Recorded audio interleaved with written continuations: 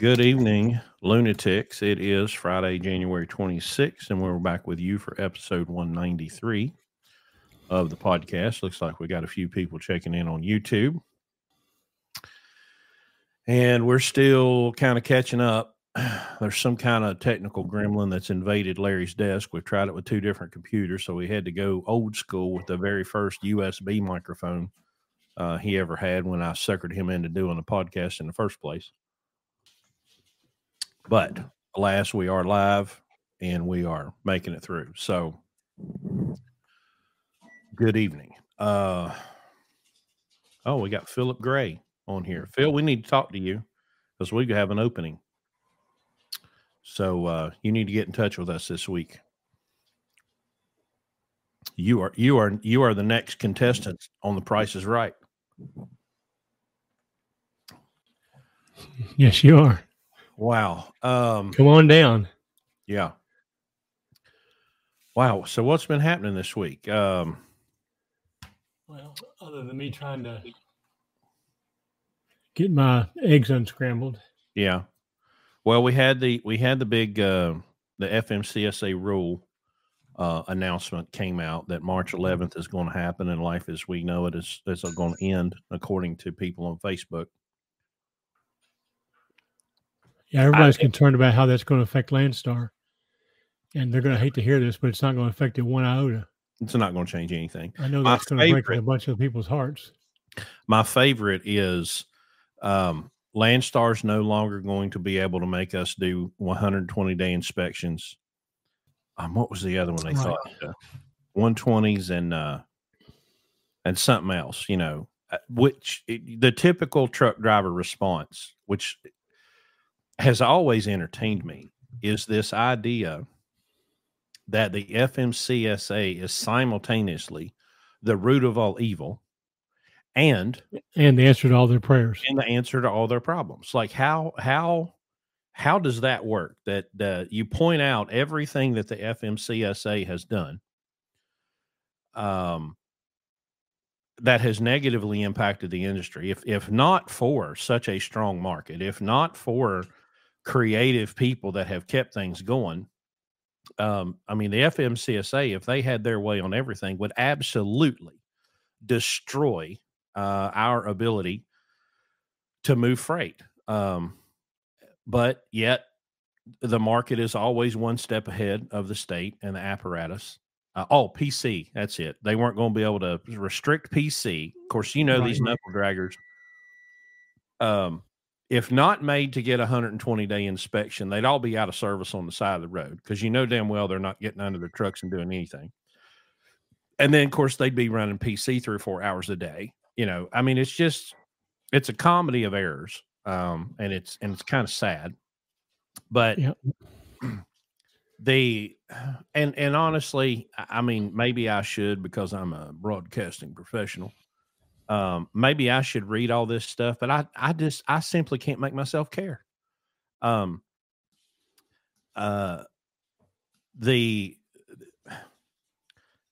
are people who believe that they all have an employee mentality. They want to be employees. They want to be cared for from cradle to grave.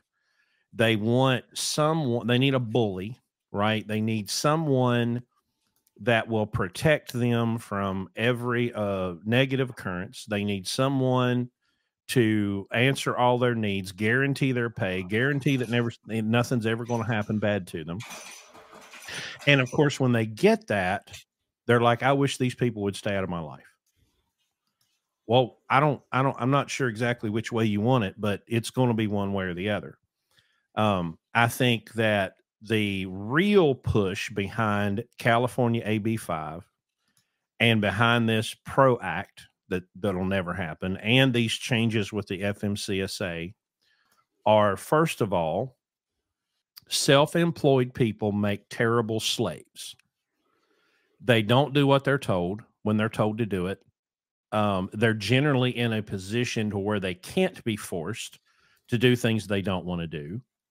And this push to push everyone under the banner of an employee is to just create that permanent slave class.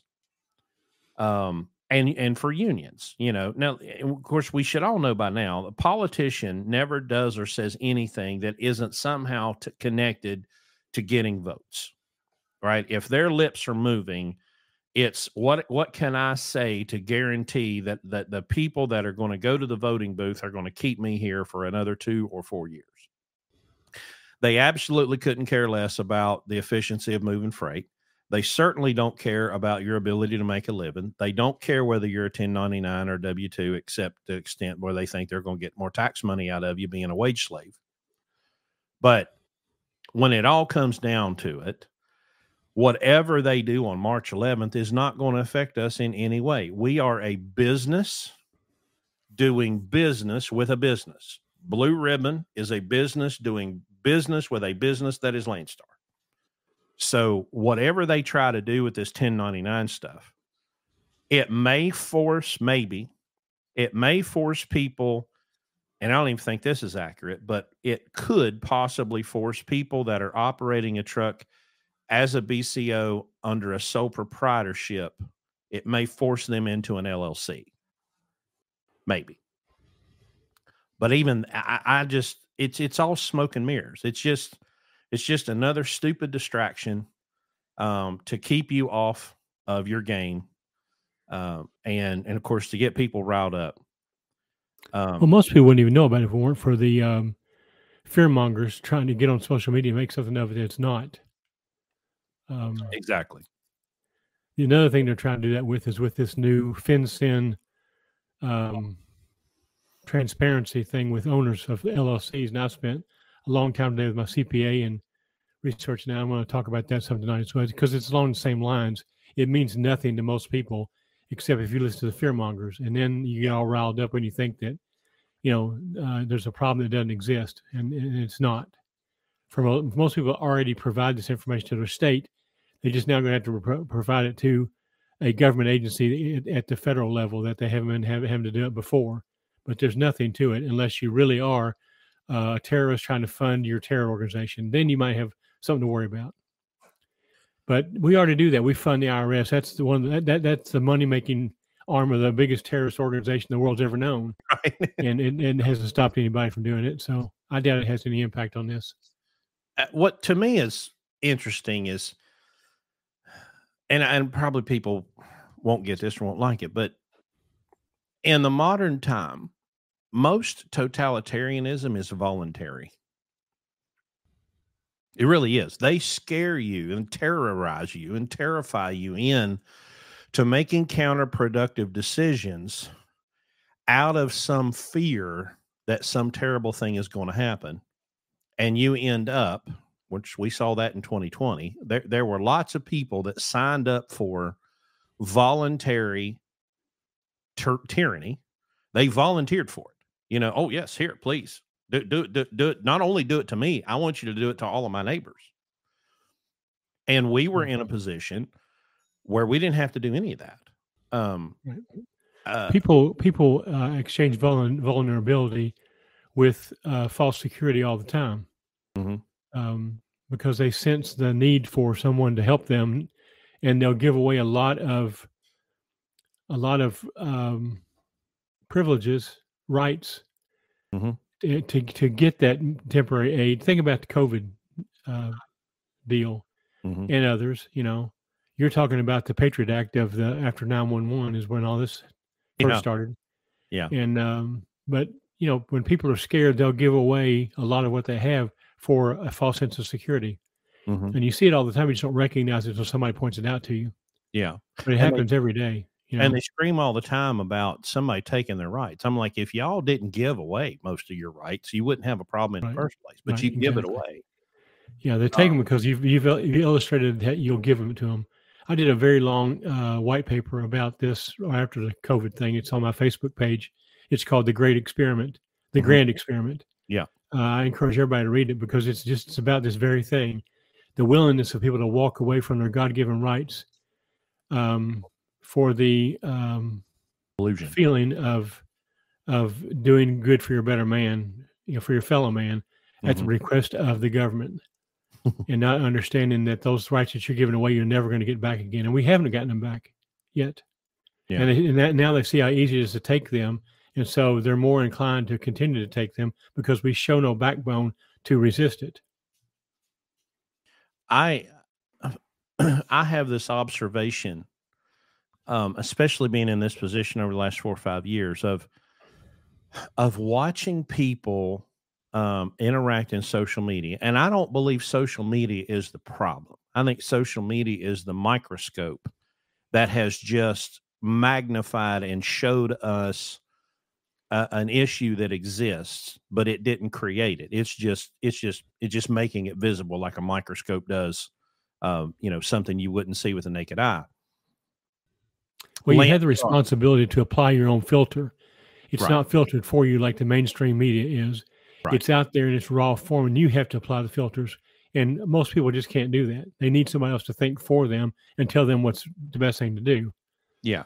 And Landstar is a great example because, and it's not just Landstar, but Landstar gives out this very thick BCO resource guide. I think I've got one here somewhere sitting around my desk that has lots of practical information in it. They have a 24/7 800 number that you can contact the corporate office. And there are people who are paid full time on staff with benefits and probably paid pretty well to answer questions about permits and answer questions about fuel and taxes and all of these different things. Yet, for some reason, they don't pick up the phone and call Jacksonville or Rockford. They don't call contractor services. They don't call the compliance department. They don't call hazmat. They get on Facebook and they ask people to lie to them. That's basically what they're saying. Hey, I have a question. Okay. Well, there's 4 or 5 people lined up. I'll be glad to lie to you right now. I will fabricate something out of thin air, or I'll just repeat something that was fabricated out of thin air, and I will present it to you as the truth, and then you'll never question it. Yeah, well, here's the underlying reason behind that, Chris. You know this.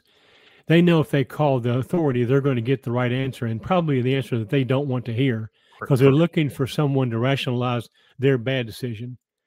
But if they call other drivers, it's a good chance that half of those have made that stupid decision themselves. And now you've got people supporting your stupid decision as opposed to illustrating to you how ignorant it was. And that's why they don't want to contact Jacksonville, because they're not going to get that support there. They're going to get what should have been done. And there'll be some accountability involved. We get this here on a lower, lesser number, but it's easier to look for somebody to sympathize with your bad decision.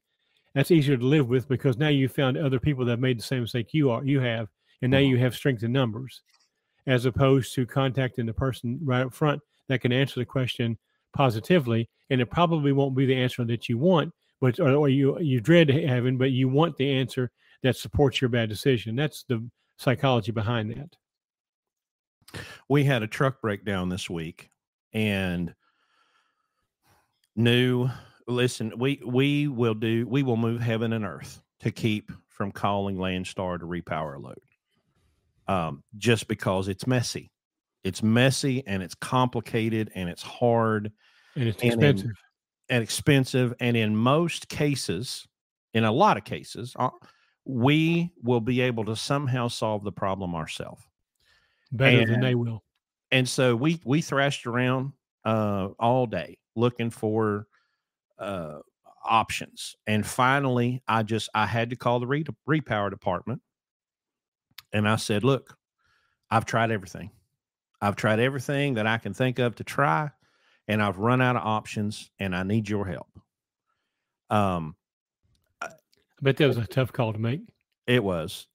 Now, fortunately, they haven't found anybody, and we're probably going to have the truck fixed before this repower ever comes up, because I've been, I had a very interesting conversation a few interesting conversations with a shop foreman this week at a Detroit diesel dealer. That's where the truck's at. And we were at first looking at the potential of about a $15,000 engine repair. And it's on a Mercedes engine, by the way. So as you know, we've been lunatics from day one because of a Mercedes engine. And I'm talking to this guy, and of course, well, do you just want to put a motor in it? And I'm like, no, I'm not going to pay you $35,000 for a reman and another $10,000 to put it in. No. I said, I'm relatively confident that I know what's wrong, and that proved to be correct. And he just kept pushing back on me. And at one point he said, well, man, that's an awful lot of money putting that truck. I said, do you push back as hard when somebody wants to put a $15,000 one box on a Cascadia? Crickets. That was classic, by the way. Crickets. Yeah. No, we'll finance it for them. Yeah. We'll put a $15,000 one box that may not have even been the problem in the first place. And the conversation got better today with him. And I said, listen, we've got the bill down to about, I think, 9,000 or so. We're going to replace a couple of the heads. We removed all of the heads for inspection. So we got to have 6 head gaskets, and we got to have a bunch of other ancillary parts. But we lost half our audience right now because they don't understand that there's 6 heads on a Mercedes motor. Yeah. We're going to replace 2 of the heads. And he said, now it'll take 3 or 4 days to get these parts unless we use air freight. And I said, we'll use air freight. Well, gosh, that's awful expensive. I said, that truck will make that air freight back in half a day if you'll just fix the damn thing and get it back on the road. I'm not concerned about air freight. I'm concerned about the freight sitting on the trailer that can't move right now because his head's cracked. So let's get the truck back together. And so we finally got to where we're going to we get the parts ordered. And I said, listen, there's one more thing. He's like, okay, what's that? I said, I want you to go out there and look at this truck. And I don't want them to pull a single piece of broken anything off of that truck to get it out of the way and then put that broken thing back on. So you've got the cooling system empty. So let's look at all the hoses. Let's look at all the shunt lines and cooling pipes and radiator clamps. Please do not take broken stuff off of my truck to get to the issue and then put broken stuff back on it. If it's less than $50, don't call me. Just do it. Oh, well, yeah. Well, a lot of people, they don't. I said, yeah, a lot of people are broke, desperate, and stupid. And I'm not one of those people. Okay. I'm interested in you getting this truck back on the road as soon as possible. And let's go make some money, because that's what we're all here for, is to make money. So I think we finally got through to him. But all those exceptions came from his experience of dealing with truck drivers, right? Oh yeah. Well, I was telling him, I watched one at the shop the other day.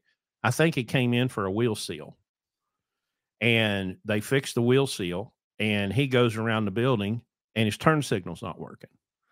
And he walks back in the front and he goes, my turn signal's not working. And we're like, okay, well, I mean, we can have a look, but it's going to be a work order. He's like, well, it was just in the shop.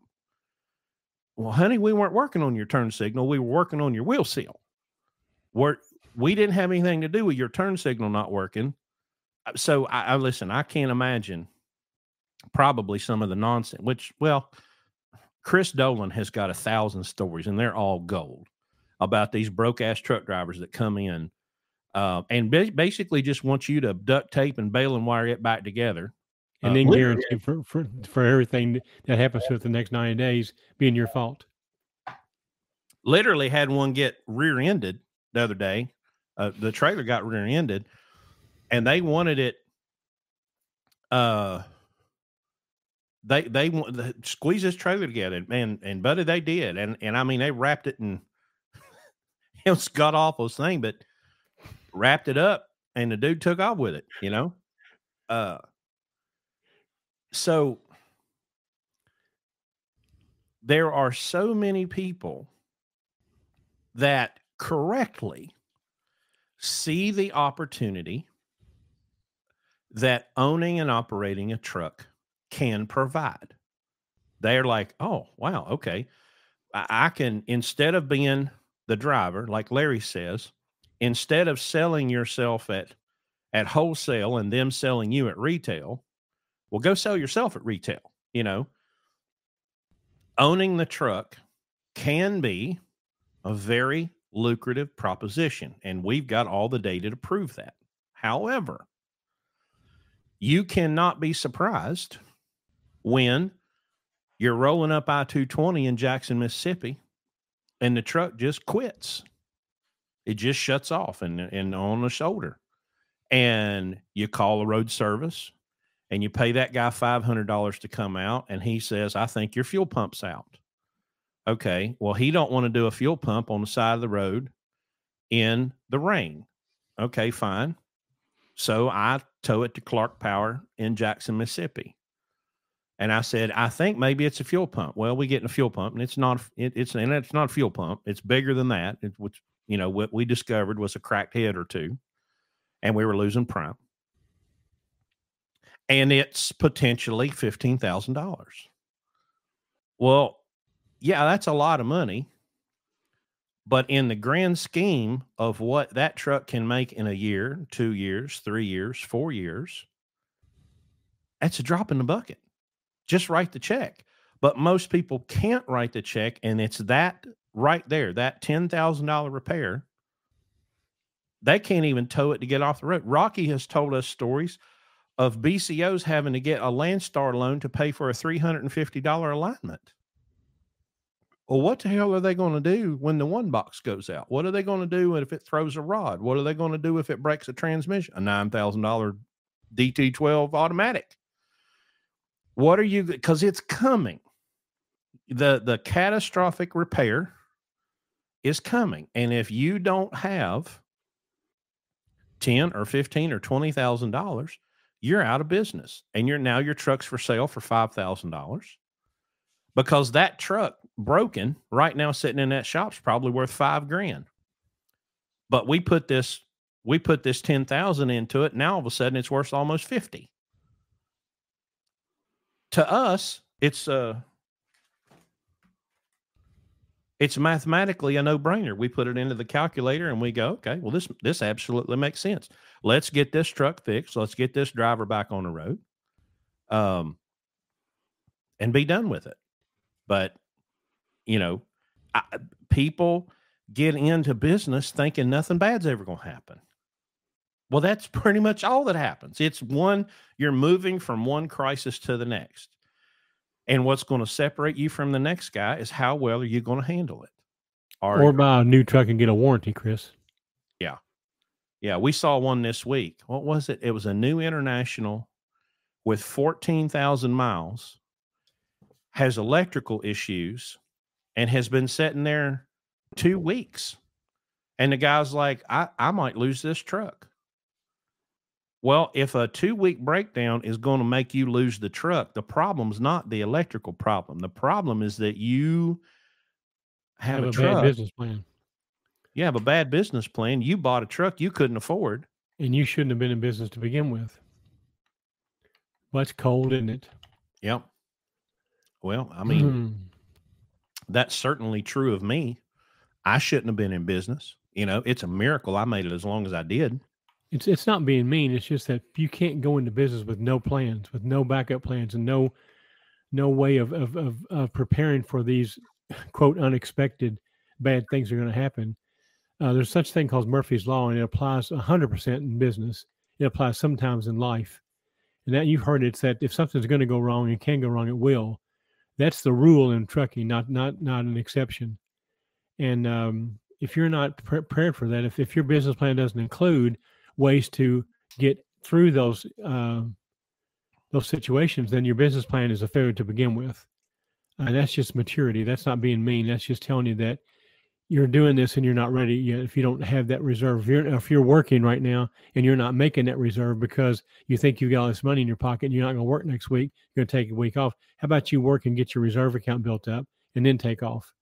But people don't think about that. They work for somebody for a 1099 so they get more of the money in their pocket and not have to give it to the government, and they end up not having any more reserve account than if they hadn't been. And now they're working illegal. Now they got all these other issues can't pay their taxes, and on and on and on.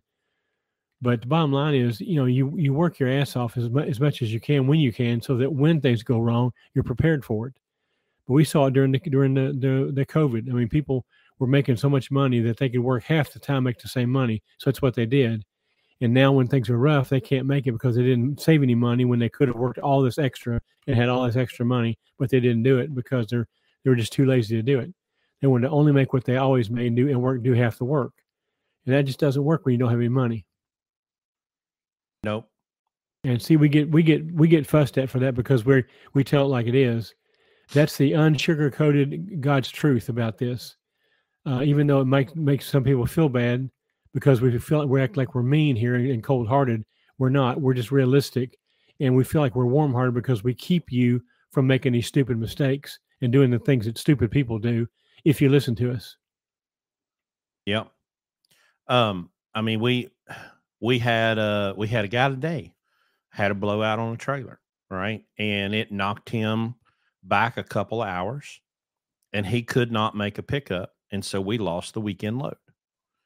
And so Richie was looking for a load, and he said, hey, you got any ideas? And I jumped in there and I did the Trip Plan Ninja thing, and I booked him a load because I called an agent about one load that was on the board that was already covered.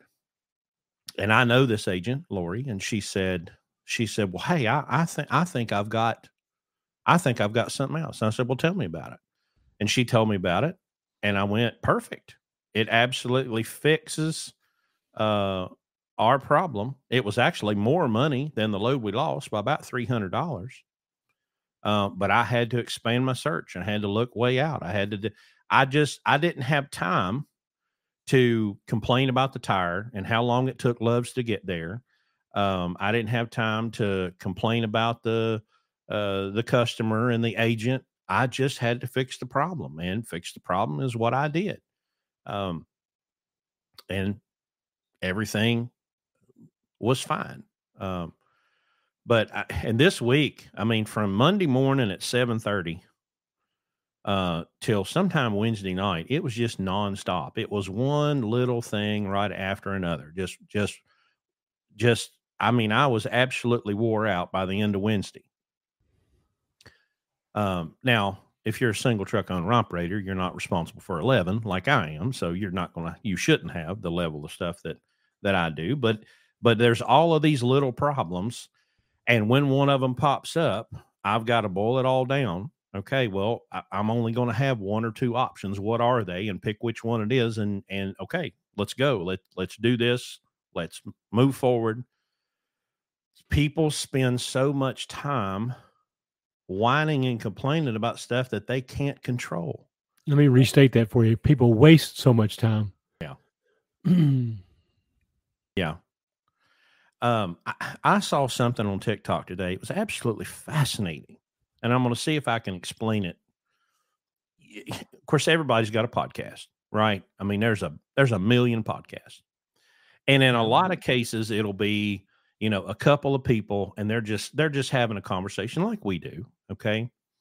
And there's this man and woman, and I guess their podcast is about business and HR and dealing with employees. And this lady begins to read a letter from a listener, and it says, my millennial employee, I called my millennial employee in, or maybe it was Gen Z or whatever. I called my Gen Z employee for an 8:00 meeting, and they said, sorry, I'm going to be at the gym at that time. And she indicated that this story frustrated her. Well, then it clicks over to a stitch, and it's a guy sitting in his car, and he begins addressing this woman by name. And he says, oh, well, you didn't, when I was hired, you told me it was 9 to 5, and I've got responsibilities outside of work. And if you would have given me a week notice instead of a day notice, maybe I could have moved things. But are you going to pay for my gym class? And are you going to pay me for being there and all of this stuff? And well, I'm going to send HR an email with a link to this TikTok. Well, I clicked the original TikTok and it's been deleted. I went, wow. So I guess this lady is talking about this guy, and we were getting to see the TikTok drama. Well, I did about 30 seconds of searching, and come to find out, this guy does not even work for this lady. He made it up. He completely fabricated this story out of thin air. But the whole comment section, and the reason that they took that video down, is they were getting absolutely lambasted by thousands and thousands and thousands of trolls that thought this was real.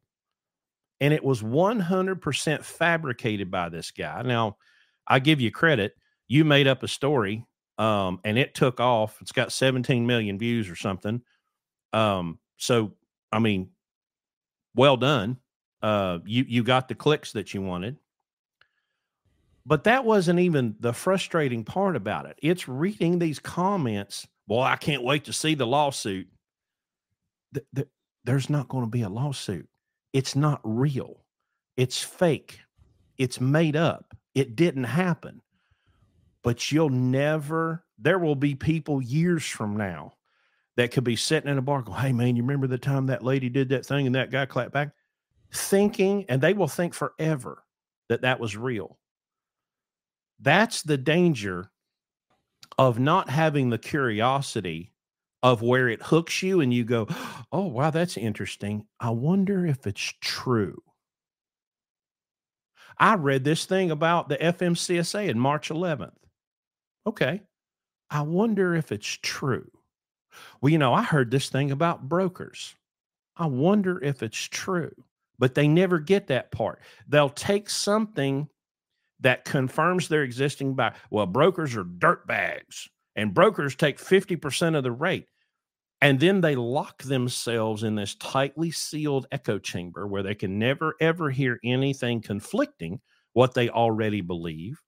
And they'll get in there with a bunch of people that will just keep reinforcing that thing that is absolutely, verifiably untrue. And they will never hear anything different. If you just want to be an employee the rest of your life, that's fine. Go live that way. But if you try to get into business without having that curiosity, how does that work? How does my air brake system work? What is an air dryer? How do you know what I mean? What is an alternator? And how does it work? Like, if you cut yourself off, now you're putting yourself at risk of automatically ceding authority to someone that maybe has their name on their shirt and maybe has a badge of some sort that says they're certified, and they don't know any more than you do. But you'll be like, oh, well, he said, and as soon as he said it, I'm completely absolved of all responsibility because the mechanic said. No, you have to question everything you've ever believed, everything you're told. And it's not to be contrarian, and it's not to be just disbelieving of everything you hear. It's just be curious and look beyond and say, okay, was what this person telling me, is it true? And if it is true, who benefits from it being true? It's just asking some questions and having some curiosity, because you'll never survive in business if you're sitting around waiting for somebody to tell you what to do. Because you find out the truth on your own. Yeah. And the competition is going to pass you by, because those of us that know how to solve those problems, well, we're just going to go around you while you're sitting there trying to figure out what to do. Or, what was the one a few weeks ago? The guy was losing his truck or something, and he kept talking about all these problems, and as well, the truck sat for 6 months in the dealership. Well, listen, I mean, we've got a couple Cascadias, and I know how troublesome they can be. But I promise you, my truck's not going to sit there for 6 months because I'm going to go find the parts. I'm going to find them somewhere because I'm going to go around the parts guy because he has absolutely no incentive. He gets paid the same whether your truck's sitting in a parking lot for 6 months or not. The service manager and the service advisor and the technicians, they could not care less. The only person that's going to care whether or not that truck's moving and make money is you. So you better stand up. You better get in there and say, okay, well, you guys are obviously not doing anything, but I'm going to do it. What's the VIN number? What's the part number? I will go find and solve this problem myself. If you're not willing to do that, please don't get into business because we've been known to pull it out of the shop and have someone else come in the parking lot and fix it for them. I'm sorry, say it again. So we've been known to pull it out of the shop and have somebody come and work on it in their parking lot and fix it on their parking lot. Yeah, that's literally happened. With a part that they said they didn't have. Mm-hmm. That we bought from their across their counter. Yep. It's not. Again, it's not to be hateful, okay? But you just got to understand nobody's going to care as much about your business as you do. You know, you're the person that has to take charge. And there are times as the fleet manager of this fleet, that I've been in a situation where I'm talking to a shop and I tell them, well, here's what we're going to do. And they say, well, no, we're not. And I'm like, hold on, stop. Who's paying the bill? Well, you are. Well, that means who's in charge? I am. So you're going to do what I tell you to do, or I will tow this truck out of here if I have to. I will spend $500 or $1,000. If you're going to stand around with your thumb up your butt and not fix this truck, I will tow this sucker out of here so fast it'll make your head spin. Get out of the way because I'm in charge. You're not in charge. When you are momentarily my employee because I'm contracting you to do a job, you better do what the hell I tell you to, or you're not going to be getting paid anymore. But, people, they don't like confrontation and they don't want to, they don't want to hurt anybody's feelings. Listen, I'll hurt you. They don't mind hurting themselves. I'll hurt your feelings in a heartbeat. Okay. Your feelings are no concern of mine when I'm trying to run a business, when I'm trying to serve a customer, when I'm trying to get a truck fixed. I don't give a shit about your feelings. We're going to get this truck fixed, and the story you're talking about with the clutch in Knoxville, they lied. They lied to a BCO and said they didn't have the part. Yet when we towed the truck out, the shop that we called to fix it went into their parts counter and bought the part they said they didn't have. After we told them that the part number had been superseded. Right. Well, we had to tell them that they didn't know that on their own. Right. And saved him $4,000, by the way. Yeah. And how much time? How much downtime? Weeks. They said their work order estimate said no ETA available because we don't have the parts. Right. So were they going to leave him sitting there a week or 2 weeks or 3 weeks or a month? Who knows? But he broke down on Monday morning at 4:00 and he was hauling freight Friday when I got involved. So the truck went from being down an undetermined amount of time to being down 4.5 days and back hauling freight because I intervened. And I $4,000 less money. For $4,000 less money, I picked up the phone and I made some phone calls and I figured out how to get that truck moving in 5 days. Now, this one that's broke down right now went down on Thursday, and all indications, as long as FedEx don't lose the parts, that truck's probably going to be back on the road Tuesday. So what, 3.5, 4 business days for a catastrophic repair? We just don't have time to mess around when we're out here trying to haul freight, make money. Our driver needs to get paid. Our truck owner needs to get paid. Agents need to get paid. Everybody needs to get paid, and nobody's getting paid if that truck is sitting in a dealership for 3 or 4, 5, 6 weeks. It's up to you. Nobody's going to fix it for you.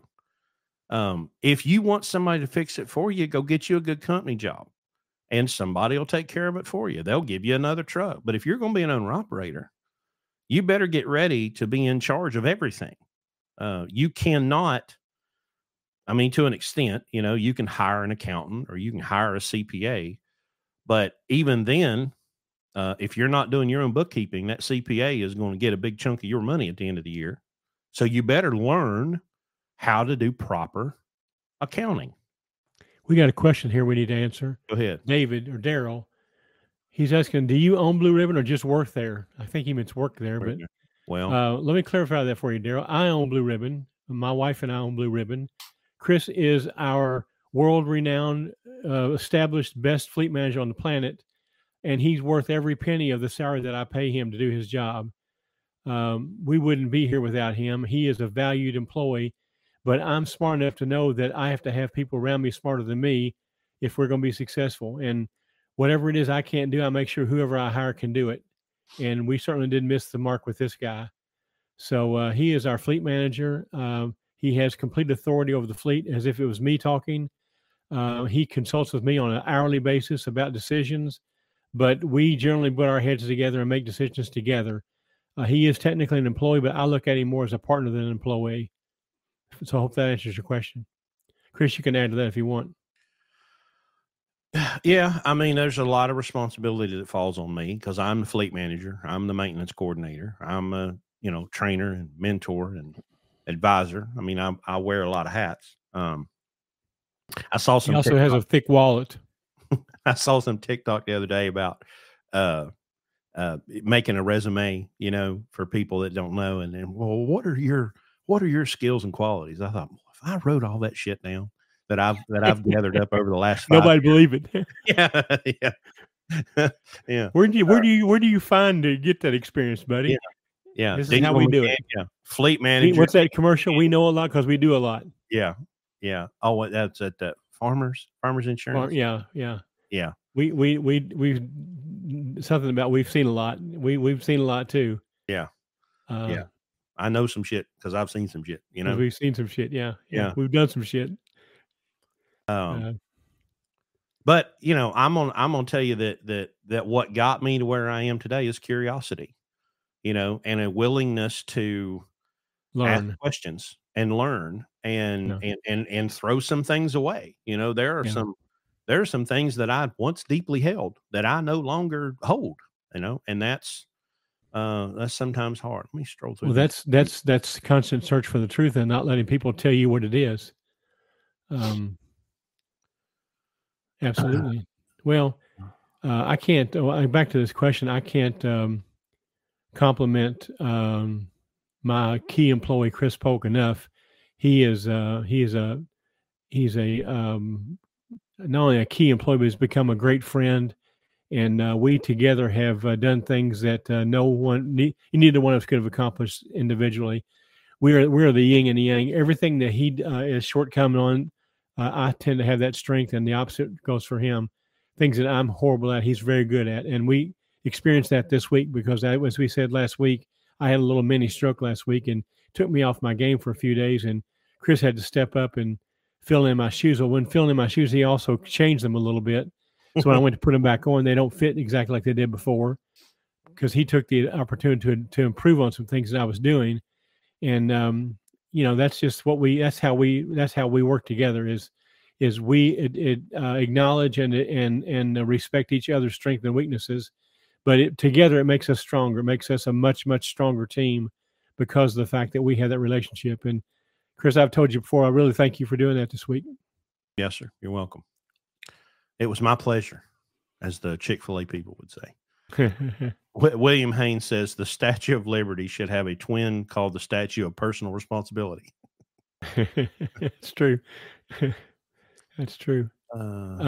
Chris got in the program. He was the one that kept me doing this. I had a dream, and y'all can read about this or watch it on the podcast if you go back to 49, 50, 51 long in there. But where Chris tells my story. But I had this concept that my business experience could help people in the trucking business. I just didn't know how to get the word out. And I was frustrated, about ready to give up on it because all I was getting were truck drivers. I wasn't getting these kind of people like we have now. And Chris Polk answered the call. We found each other just happenstance on Facebook, but he was exactly the person that I needed to prove that this thing worked, and I was exactly what he needed to get his situation turned around. And I think he will acknowledge that to this day, that he's much better now for joining forces with me. I know I am. Mm-hmm. And together we've kind of let this evolve into what it is today. It's pretty much what we started out with, but the big difference now is that we have this outreach called the podcast that provides us with the people that want to learn this, because they've watched hours and hours and hours of this podcast, and they understand what the problems are in the industry and how we have problems or answers for those problems, albeit 100% different than most people would answer them. But that, again, going back to that truth searching, that's what we are. We are the truth that you search for when you're trying to find out about how to run a trucking company. We'll tell you the truth. It might not be popular. It might not be shared by very many other people. That's why they call us lunatics. But the problem, the bottom line is that we have the proof of concept, and we've proven it over and over and over again. I always proven it today, this very day. So I always love the ones that it's a backhanded remark. Well, everybody doesn't do business the way you do. Okay. Well, it doesn't work for everybody. Well, that's where you're wrong, because having a low cost of operation, having an efficient operation works every time. Every time. In every market. It worked for every business. It worked when the rates were $5 a mile, and it works when the rates are $2 a mile. And it works for hamburger stands and trucking companies and whorehouses. It doesn't matter what kind of business it is. It will always work better if you lower your cost of doing business, and are interested in doing what it takes to do that. Yeah. The thing that I wish, is if it was there one thing. Yeah, here's one thing. And it doesn't matter if you have your own authority. It doesn't matter if you're leased to a carrier. It doesn't matter if you have a paid for truck or you have a truck payment or you're leasing a truck. Does not matter. Here's the one thing. If you can't hustle, don't do it. If you cannot get up off of your butt and work when you don't want to work, and work when you don't feel like working, and if you don't have the ability to maybe even look at your family and say, sorry guys, I can't right now, do not buy a truck. Or go into business. Like don't do it.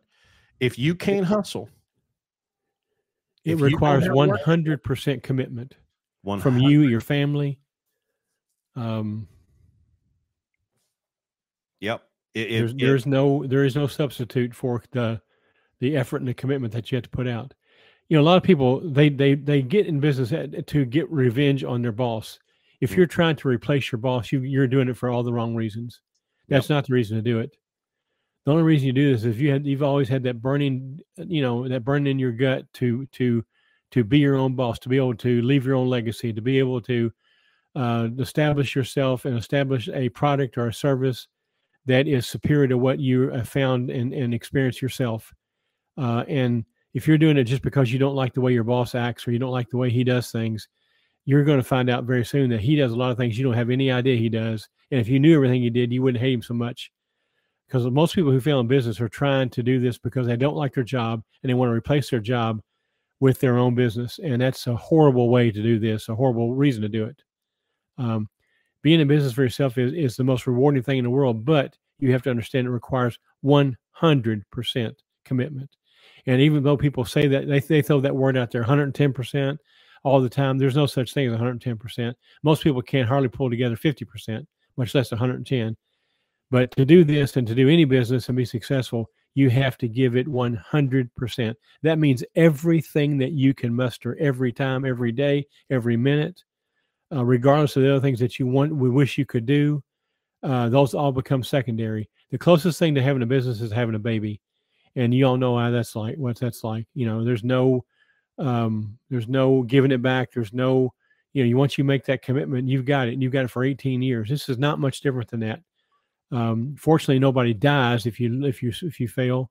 Well, hopefully nobody dies, but Right. But your business certainly dies, and all the benefits that go with it will die with it, and all the financial freedom that you could have had with it dies with it. But you have to understand when you start this out, it's not an easy decision. It's not one that you do just because you don't like something your boss did. You don't do it because you found a good deal on a truck, and I just couldn't pass it up. You always can pass it up because you don't realize what you're getting yourself into until you pull the curtain back and see what it's like, which is why we do what we do. We've had a lot of people that come here that did not stay and succeed. It's not because they couldn't do it. They decided after pulling the curtain back that this is not what they want to do. Their idea of owning a truck was different than what reality was. Does that mean they failed? No, it just means that they got a dose of reality without going into debt, $150,000, and then going bankrupt to get out. So we have a lot of people come here and are highly successful. We have some that are come here and avoid disaster. I look at both those as successes. Obviously, we want to have as many people come here and be financially successful as possible. But some people aren't cut out for this, and they don't know it until they get here and get in the truck and find out what it's like to have to do with the things you have to do to run a profitable business. Because there's a big difference between driving a truck and driving a truck for profit. And people find out that the first week here, and sometimes that makes them uneasy, uncomfortable. Why do you have such high revenue goals? Because that's what it takes to make money. Yep. So that's, they find out that all the reasons that we do things are the way that businesses in general across the board, things that they do to stay in business and to be successful in business. We just give it to them on a grassroots level here. Probably good, Chris, Tim, took good time, Chris, to remind people what we do here and what, because a lot of people get confused when they watch our podcast about what we do. Y'all truck drivers or brokers or what? So why don't you take a minute and explain to people exactly what we do here and why we do it? How we do it. Excuse me. I have some what we do here is we provide an opportunity for you to learn like Karate Kid, wax on, wax off. Right now, if you don't get that reference, go watch the original one. But in that movie, he's teaching him to wax the car and paint the fence and paint the house and all this stuff. And he doesn't realize what he's learning while he's working. And what we do is we give you the opportunity. We show you the daily routines and habits that you have to have as a business owner. There are things that we do that are absolutely unnecessary for a company driver, for an employee. Doesn't matter. But if you want to be in business and you want to stay in business and succeed in business, your daily life and every decision that you make and every process has to be habitual. You have to have the habits of a business owner. And so we teach you that over 18 months. It's 18 months because,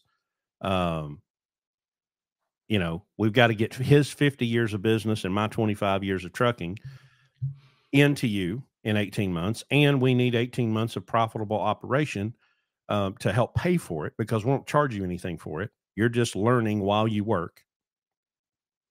But we take a lot of risk because people come into a very finely tuned, highly profitable operation that takes that hustle that I was talking about. And it's kind of like, if you turned a treadmill wide open and tried to step on it. Well, if the first time you do that, you're going to fall. And so people come in the first few weeks and they make a lot of mistakes, and those mistakes cost money. They're either in lost revenue or bad fuel mileage. So we take a lot of risk on the front end of your experience here because we have to eat your mistakes. If you're the guy that comes in here that we really like and you work 4 or 5 months and you lay a truck over and destroy the truck, the trailer, the load, and the property, well, we're paying those thousands of dollars in deductibles. If If you come in and you don't get the calculator out and you don't trip plane well and we lose a load, we don't make any money. Now, of course, the driver always gets paid. The driver gets paid first before anybody else. We get what's left over. So we take a lot of risk. And so it's expensive on that side. And that's why we need 18 months so that you can generate enough profit with that truck to make up for those mistakes that you're going to make in the beginning. It's going to happen. There's no avoiding it. Now, we have people that come in and they don't make a lot of mistakes, or they're just little mistakes. And we have people that come in and make huge mistakes, very expensive mistakes, and they wreck trucks and they tear up equipment and transmissions and engines. And that's another thing. Everybody's like, oh, you know, I want to get multiple trucks. Ooh, boy, you better get some Pepto-Bismol, brother, because, you know, people, nobody, and I learned this from Larry, and he learned it the hard way. Nobody is ever going to drive your truck the way you drive it. They're not going to take care of it the way you would take care of it. They're not going to make as much money as you make. They're not going to manage the expenses as well as you do.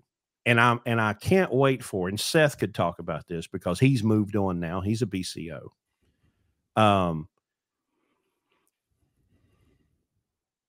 It would be, I want to follow a few of the next people that graduate from the program, because I promise you, they're going to get better fuel mileage in their truck than they do in ours. You know why? Because it's their money. It's their money. They're going to make better decisions, or they should, in their truck than they will in ours, because they're financially tied to it. It's not that they were purposely doing it here. It's just that naturally the human instinct is, when it affects you, you try harder. Yep. So, and my mission in life, my, to use a, religious term, people talk about their ministry. Well, that's what this is for me. I would absolutely not be involved in this if we were just hiring truck drivers and hauling freight. I have absolutely no desire to just give people jobs. I would not put up with what we have to put up with if it was just hiring truck drivers and giving them jobs. I have no desire to do that. I do this because I do not want anyone to experience what I did, which was a complete collapse of my entire life. I almost lost my home, almost lost my family. We were almost foreclosed and repossessed because of bad decisions that I made in business. And I know that people, once they figure out that there's an opportunity in being in business, there's an opportunity in owning a truck, I want them to understand that if you do it the right way, it can be incredibly lucrative. It can be incredibly freeing, can give you unbelievable levels of liberty that you would not otherwise experience. But if you do it wrong, it will destroy your life. And so, unfortunately, the industry tends to lead people into the path of doing it wrong. Yes. Because absolutely. There's money to be made for you doing it wrong. Yeah, they benefit off of you doing it wrong. And that's what kills me with these people that make excuses for these giant corporations, the carriers, and these leasing companies, and these banks, and these factoring companies that are making money off of you, and you're defending them. They're absolutely raping you blind. And maybe it's because you don't think there's another option. Okay. But that's really no excuse. But these people are robbing you, and y'all make excuses for them. These carriers signing truck drivers up for these massive, massive lease payments. Saw one on TikTok one day, $5,600 a month. That's just the payment. It doesn't account the escrows that they're charging, and the maintenance accounts they're charging, and the tire accounts they're charging. It's insane that people sign up for this. And if y'all would quit signing up for it, they would quit doing it, but yet here we are, and they keep doing it because y'all keep signing up for it. But it's slavery. It's indentured servitude, and you're signing up for it. voluntarily. Stop it. Just stop doing it. It's not worth it to let these corporations, giant, massive corporations, publicly traded companies, get away with robbing you when you don't have to do it that way. Now, their way's the easy way. Hey, just sign this contract. No, we won't let a lawyer look at it, but just sign it. That's all you have to do. If you do it our way, well, gosh, you've got to live below your means, and you've got to get yourself out of debt, and you've got to save up cash. Well, that's the hard way. But I've never found anything worth doing that wasn't hard. So that's what we do here. We provide an opportunity for you to come and see how a very well-run, very efficient operation that is making incredible profits in a time where carriers are dropping like flies because they can't afford to operate. Yet here we are, Landstar's taking 35% of our money, and yet we're unbelievably profitable. It's just crazy. But y'all keep signing up for it because you don't know how to question anything. Are these giant corporations really doing what's best for me? No, they're not. They're absolutely not doing what's best for you. They're doing what's best for them, and they're suckering you into it. And then y'all sign up for 1099s as truck drivers, as employees, and let them get you to pay their taxes for them. It's insane. And they make you think it's to your advantage. Yeah, they convince you that paying their taxes for them is a good deal for you. Yeah. I saw a question here. Here it is, Mark. I have a 2022 Freightliner Cascadia. The dealer can't fix my fuel tank. Imagine that. It will only suck up 130 to 140 gallons of diesel. Any thoughts? Yeah, you got a crossover problem. To me, that sounds like, but you would think it would be losing prime, but it's the same problem we have with 215. He's returning fuel more in one tank more than he is the other one. He's he's running one of them out of fuel, and the other one's not. Yeah, it's going to be a tank equalization problem. Yeah, because you got to remember, tanks are connected together, and they should equalize so they're both got the same amount of fuel in them all the time. Now, don't expect the dealer to fix it. They can't. I spent thousands of dollars trying to get that fixed. Couldn't do it. And Carl found it in 15 seconds and fixed it for $50. Now, here's the thing, though. Okay, a lot of these new Cascadias, because of the one box, will have a smaller fuel tank on one side than they do on the other. Okay. Now, that makes me guess and wonder and question. Like on our old trucks, both tanks are the same size. So the fuel is taken to a T and run up to the engine. The engine does not use all of the fuel that it brings up there, and so it returns it. Well, if your tanks are the equal size, it doesn't matter how it flows. It's just going back and going into both tanks. But wouldn't there have to be some sort of engineering when you have two different size tanks so that one does not get overfilled? Right. It sounds reasonable. Yes. So I think I'm on something there. So that would lead me to believe that there's something in the return lines. I think we just lost Larry. There's something in the return lines that would prevent that smaller tank from being overfilled, So let me consult something here. Yeah, Larry's internet has gone to crap. Can you still hear me, Larry? Barely. You might have to reset your router or something because he's been having internet trouble at home. But you're definitely having some sort of issue. Yeah, I'm only getting every other word. You might have to reset the router or something. I am going to move forward here. Dwayne Johnson, do you see any change in logistics, upward trend? Yeah, I do. Because you got to understand, this is a cycle. uh, we're in a cycle that that happens and has happened since the dawn of time. Really, um, it goes up, and when it goes up, a bunch of people jump in because they see big profits because big profits are there, and then too many people get in, and the market conditions shift, and there's too many trucks and not enough loads, and um, uh, the rates drop. Okay, well then a bunch of people that jumped in have their costs are too high, and then they go out of business. And so right now we're in this waiting period, waiting for these people to go out of business and leave the industry. That's what we're waiting for. Because if you look at the actual metrics of the available loads, the economy's not terrible.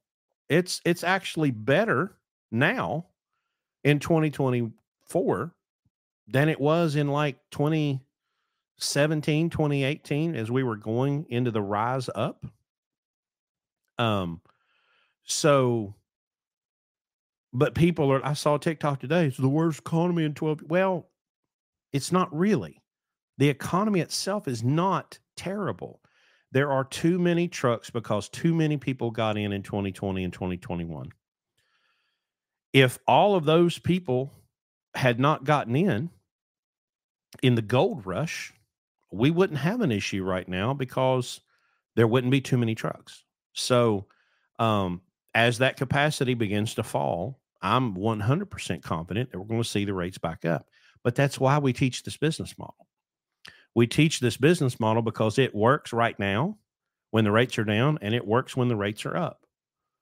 Consultant, yeah, he's still gone. His internet must have crapped out on him. Can you please tell me who you guys use to in-frame Series 60? Well, send me an email, brlspodcast@gmail.com, because I'm not putting that out on the air. I'm not sure that guy wants to be put on the air, but brlspodcast@gmail.com. It's on the link in bio on TikTok. It's everywhere. Let me go back over here. Excuse me.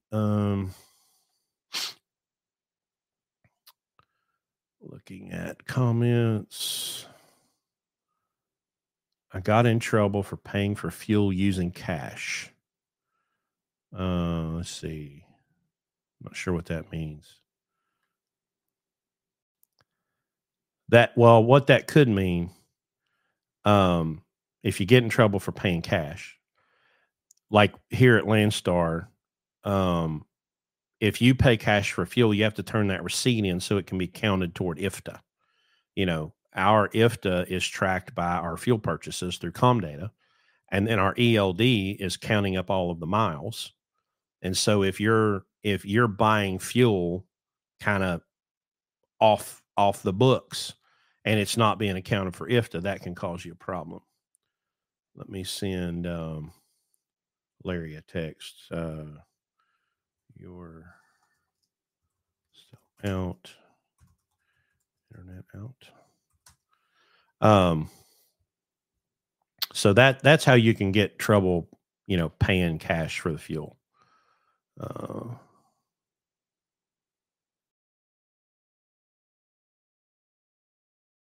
right. No more. Do you guys hire right out of truck driving school? Unfortunately, we do not. Landstar requires the people that we hire have 1 year of verifiable over the road experience. So we cannot hire people directly out of school. We found a school it's in Louisiana or Mississippi called Three Girls Trucking Academy or something like that. And they train on manuals. So I would highly recommend you look them up on Facebook, Google, whatever, Three Girls Trucking something. But they do training on manuals. And so if you don't have driving experience and you want to do this program, I highly recommend you get trained on a manual and you go find a company that will hire you and train you on a manual, and not stick you with an automatic. And whatever you do, do not go to one of these schools that's going to stick you with an automatic transmission restriction on your license. Yeah, looks like Larry has left the chat. He's had all kinds of internet problems this week, so I guess that's why. How long have we been going anyway? We've been going an hour and 3 minutes. Well, I guess I need y'all to ask some questions or something, give me something to talk about, because I have just about run out of things to talk about at this point. Trying to roll through these comments, make sure I didn't. Oh, okay. What is cost plus on fuel? Okay, so cost plus is basically what it sounds like. You're doing a deal with a truck stop chain, and what they're doing is they're giving you fuel at cost plus usually 1 or 2 pennies. When I first came to Landstar, TA and Petro were cost plus, and Pilot and Loves were a standard 25 cents off of the cash price. In the last year or two, Loves and Pilot Flying J have started doing cost plus as well, but they started out not doing it in every state. And now I think I've seen where somebody is talking about doing cost minus, meaning somehow they're selling you the fuel for less than what they paid for it. I'm not exactly sure how that works. Must be some kind of rebate program. So for the longest time, you could, about 99% of the time, you could count on TA and Petro having the cheapest fuel for BCOs. Wasn't always true. You always had to check, because sometimes what you'll see is as the price goes up, the discount will start on that cost plus will start to shrink. And I can always tell when fuel prices, retail prices are getting ready to drop, because all of a sudden our discount will get massive. I've seen our cost plus be as little as 20, 25 cents. And then all of a sudden it'll go to $1.25, $1.50, $1.70. I mean, it'll just be this massive. And I'm like, okay, retail prices are getting ready to crash because the wholesale cost has dropped so much. So there were times as the fuel prices started to rise that those places that had the standard 25 cents off would be a few pennies cheaper. But then on the other side of that, when the wholesale price dropped, then the cost plus would be way, way less than 25 cents a gallon. Since Landstar came out with the Landstar One app a couple of years ago, it's made buying fuel almost brainless. You open the app and it's green. Okay, well, it's green. That's the cheapest in that radius that I'm looking at. And so I can follow my route if I'm going to Ohio to Texas. Right now, I saw fuel in Ohio today for like $2.60 something. And down in, Tennessee, Arkansas, Texas, it's $3, it's usually the opposite of that. A lot of times it'll be higher up here than it is down there, but this time it's opposite, So I set up a fuel routing for someone today to fill up in Ohio and Arkansas, because those were the two cheapest. It was like the Flying J in Franklin, Ohio, and the TA in Prescott, Arizona, because those were the cheapest that I could find on that route. And you always buy fuel when it's on sale. So I don't care if you bought fuel 300 miles ago. If you're passing the cheapest place you're going to get to in the next 600 miles, you better fill up.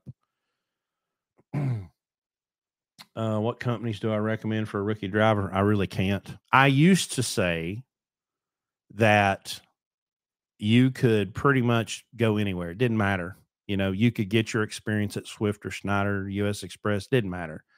But now that they've gone all automatic, and the institutionalization of the thing has gotten so bad, I'm going to recommend, and you're just going to have to do the work.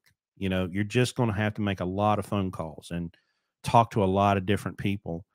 And you're going to have to look for smaller carriers that are willing to take the risk. And it's a big risk hiring new drivers. You're going to have to find smaller carriers that are keeping older trucks, or they're, run by kind of old school people that don't like automatics, but they're not easy to find. And the only way you're going to find them is Google searches and making phone calls. And it's not easy, unfortunately. You're just going to have to do a lot of research, and a lot of legwork and a lot of phone calls in order to find those, because they're getting much, much harder to find. Send Phil a gallon of max mileage. Okay.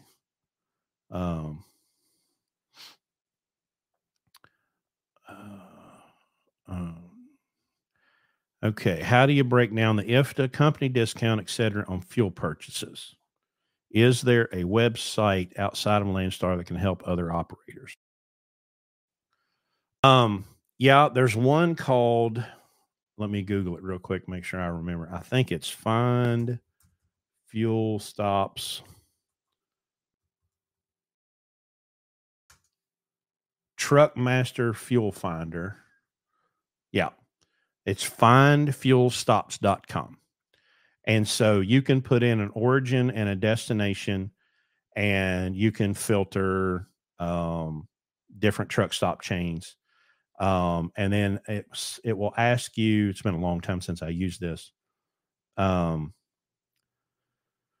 you want to remove the IFTA from that, because what you're interested in is the cost of the fuel. You do not buy fuel based on IFTA ever. The IFTA does not matter when you are choosing where to fuel. IFTA is a consumption tax. It is not a sales tax. IFTA is calculated on the number of gallons you burn in a state. So if you don't like Pennsylvania's 70 some cents per gallon fuel tax, your only option is to not drive in Pennsylvania. If you drive in Pennsylvania, you owe them for fuel tax, period. The fuel tax is paid in at the pump the same way that that FICA is pulled out of your paycheck every week. All right. And then at the end of the year, you file a return and you've either paid too much or you paid too little. IFTA works the same way. It's filed quarterly. You're paying IFTA tax every time you buy fuel. And when the return is calculated, you have A, paid too much and you get a refund, or B, you've not paid enough and you have to pay. That's it. So we do not consider IFTA when we are buying fuel. I want to know what's the cost of the fuel, what we'll call the net fuel price. So there's the marquee, and in our case, there's the Landstar discount taken out, and then there's the IFTA taken out. I want to know what's the cost of the net fuel price, and that's how I will make my decision. I could not care less how much IFTA is.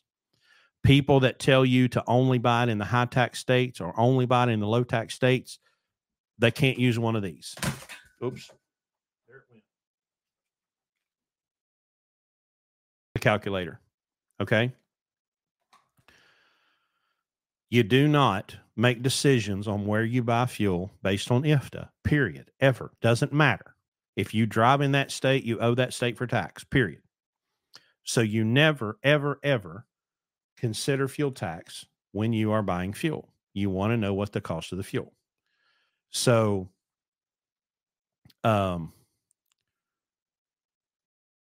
okay, Jackknife TV. IFTA is not my strong suit, but I always get a rebate.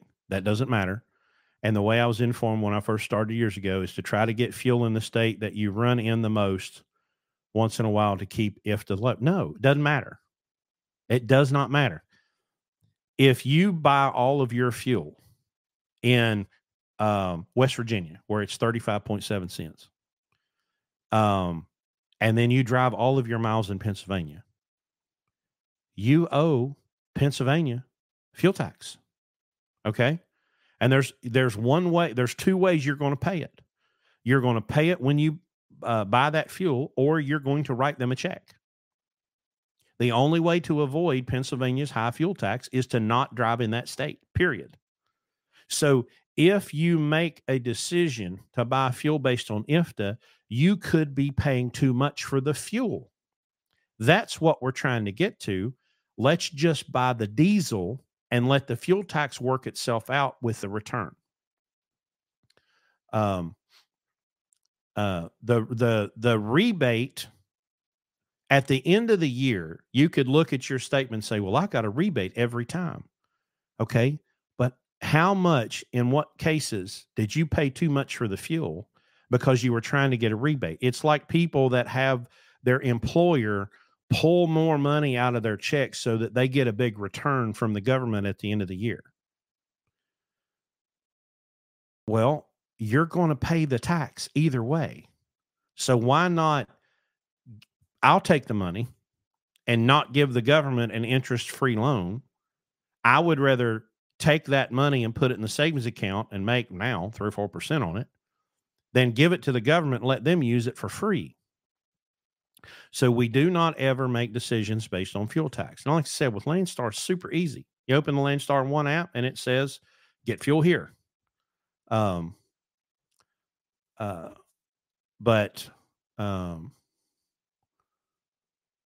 Larry says he's watching on his phone on TikTok and he doesn't have internet. Okay. So that sucks, but it is what it is. IFTA starts more fights than Budweiser, man. You know, and to me, it's super simple to understand. You just have to separate them. IFTA is something that you're going to pay, whether you paid at the pump or you write them a check. The diesel, and we always give this example in our training session. There's a TA on I-90 in Kingsville, Ohio, and there's a TA on I-90 in Erie, Pennsylvania. Let me open up. I'm going to open up Landstar One right now. And I'm going to go to the TA in Kingsville. Okay, here's both of them right here. I'm looking at them on my phone. All right. Right now, the TA in Kingsville is $260, and the TA in Erie is $280. That's the net cost of the fuel. In Pennsylvania, the fuel tax is 78 cents, and the fuel tax in Ohio is 47 cents. Now, in this case, which is rare, the fuel is actually cheaper in Ohio than it is in Pennsylvania. But there are lots of times, and here's what it looks like. It just shows up as green. It's kind of blurry, but in most cases that I have seen, the TA in Erie will be cheaper. Oh, we have Larry back. Cheaper. All right, mute yourself. I'm doing no. Yeah. I just heard it in my ear, and just all of a sudden I heard you talking. So I'm back. He's back, ladies and gentlemen. So I don't know how long, but here I am. So what we can't do, okay, is we can't. And I used to run I-90 every single week. Every week I would go on my dedicated run. I went 79 across 68, up 81, up into upstate New York, came back across 90, back down 79 or 77, back home. And I had to look every single week to make sure, was I going to get fuel in Erie or was I going to get fuel in Kingsville, because it would change, right? I couldn't just say, oh, well, it's always cheaper in Pennsylvania. Jeffersonville, Ohio TA was notoriously forever the cheapest fuel around, but you cannot rely on that. You've got to do the math every single day. You've got to open, if you're at Landstar, you've got to open Landstar One every single day and check where that fuel is cheapest. Effingham, Illinois, there's a pilot, a Flying J, a TA, and a Petro. And on any given day of the week, any one of those four can be cheaper than the other one, but you'll never know unless you open the app and look. All right. I'm looking through some more. Oh, yeah. There is an entire episode on IFTA that we have done. I can't tell you right offhand what number it is. Pretty early on, Chris. Well, we redid it. We made another. We did an updated version. There's an early one, and then we did an updated version. I don't know. It's probably within the last year. So it's in the hundreds somewhere. But you can go to the website, blueribbonlogistics.com, and you can see a whole list of the audio. And then you can go to our YouTube channel and just search through until you find it.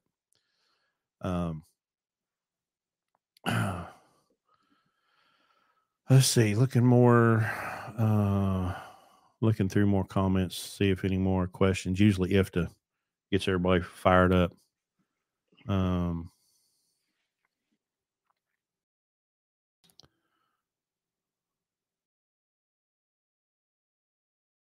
Yeah, I don't see much. Well, I'm glad we have you back, but I'm not sure we have much left to talk about. Rolling with Ryan said he finally caught y'all live. Well, welcome, Rolling with Ryan. Phil's got people talking.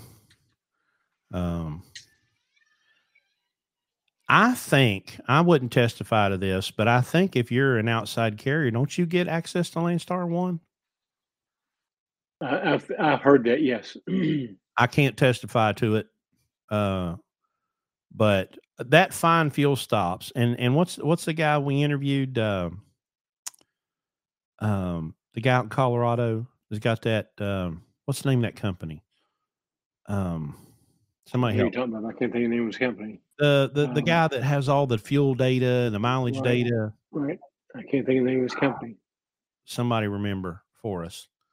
But he's got their job.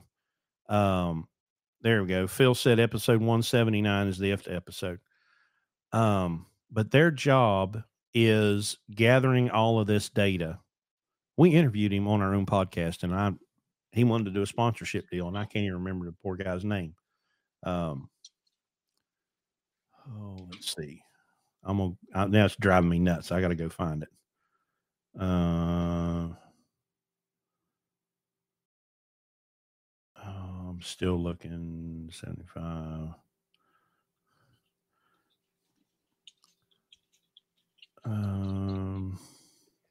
No, we cannot hire guys out of driving school. Pro Miles. It's called Pro Miles. Yeah, that's what it is. Yeah. Because they're super, super, super deep in all of this data, and they have fuel optimization things. And but Fine Fuel Stops. If you don't have it, Landstar One, Fine Fuel Stops is a good way. That's the way we always did it before Landstar One. Is you have to kind of calculate your own discount. You have to know what your programs are, but it will at least drop the IFTA out and show you the difference in the fuel going that way. And it ranks the stops highest to lowest in price. Yeah. But Pro Miles was the guy that we talked to. Okay, let me go back to Rolling with Ryan. 2024 is kicking off strong. Yeah, listen, I mean, so far, we've had a really good. Let's see. Let me look at our year to date right now. We're at $3.13 with 21% deadhead so far in January. That ain't bad. Given the state of the market, I'll take it. David asking a good question. He's looking at platforms. What's ideal, 53-foot flat or 53-foot step deck? I'm going to tell you from what I have witnessed, go with a flatbed. We have a 51-foot step deck that has just been more challenging, but asterisk, for what we're trying to do, training people on the business side, the step deck is a little more difficult to find that regular legal freight. If you want to do the high, wide, and heavy stuff, you want to really specialize yourself, the step deck can be better suited for that. But what we're trying to do, which is keep people on consistent levels of revenue, the flatbed is better for us. Side note, that 51-foot step deck is available for rent. Yeah, I got to do work to it, so it'll be a couple of weeks. But yes, we are going to lease out that 51-foot step deck. So if any of you Landstar people are dying to have a step deck, we got one that we will lease to you. So yeah, it's not really going to be a lease purchase; it's a weekly rental. Yeah, like rental. You operate it, you drag it, and then we'll come up with some kind of deal for you. But like I said, if you want to specialize, that's a different deal, you know. But I would, and like Phil says, 53-foot flat is the best, hands down. Especially if you don't have any prior experience, you know, and you're kind of getting into it new. I would go with a flatbed, and then later you can make the decision on all these different varying. My gosh, there's 1,000 options that you can do. What motor and rear end gears do you prefer? Well, we prefer the Detroit Diesel Series 60. That's our preferred engine. And so our rear end gear is determined on what transmission is connected to that Detroit Series 60. That Series 60 runs best at 1,350 RPMs. So what's a reasonable speed to get that motor in the sweet spot? We've calculated that to be about 62 miles an hour. So you're either you're going to have a overdrive transmission, which is going to be a 10 or a 13 speed. They're going to have the same final drive, which is 0.73. That means you're going to have a 358. If you're going to have a direct drive 10 speed, you're going to run a 264. Now, I don't know Cummins and Cat. I don't know what their sweet spot is. I'm not sure what the DD15 is. And these newer trucks are all downsped. And so, good grief, they're making their power at 1,000, 1,200 RPMs. But for the Series 60, it is 358s with an overdrive, 264s with a direct drive. That's ideal for fuel mileage. For fuel mileage, which fuel is your number one cost. So you better be in the business of managing fuel. You know, I was talking to somebody the other day and they were talking about getting into RGN. And I'm like, RGN is not your first step. That's not where you start. You need to start with a flatbed. And you need to learn all there is about securement and the freight and start building relationships. And then if you get into a position where you can make the investment of time, you know, you can do an RGN, but especially a place like Landstar, we don't have the RGN freight like some other places do. You know, make your money, go find whatever makes the most money. That's where it starts.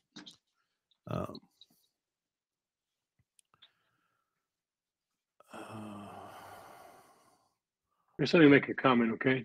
Go ahead. We had one of our drivers. We teach our drivers to do everything they can to create good relationships with the agents, because that's who our customers are. And one of our drivers has a survey that he sends every agent after he pulls one of their loads. Yep. Asking them what he could have done to have made the experience better for them. Wow, how strong is that?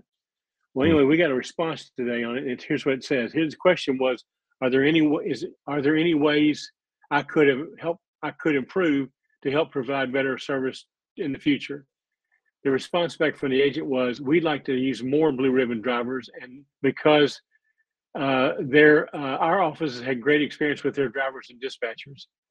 That's what we're here to teach. This is how you stay in business, is having people want to do business with you and your trucks and your drivers. And so this is exactly what we are here to do, is to teach truck drivers how this is how you stay in business, not getting on Facebook and talking bad about brokers and wanting to take their money away from them because you can't make it on your own. This is how we make money right here. That's how you're going to succeed in this business, is developing a relationship with your customer where they want you to do their work. And I can't stress how important that is, but how many truck drivers would put themselves out there and ask this question after they get done hauling load? Hey, what could have I done to make this better for you? And most of them are going to run from that, not run to it. Yeah, that's for sure. Hey, click that button to switch over to your microphone. You're on your AirPods right now. Okay. Is there a dispatch deal with the flats like Chris has with the vans? It's limited. It's Does that matter? That help? No, I still don't think it changed. I just gave you permission to change it. All right, try that. See what happens. There we go. I think we're in business now. Is that better? Oh, yeah, so much better. Okay, good. So, David, get in touch with us, and we can have a talk about that, because we do have limited opportunities, but there potentially is an opportunity there. Is it better to pay $600 for an oil change or to spend the cost of an OPS? Can an OPS be installed on a DD15? Yes.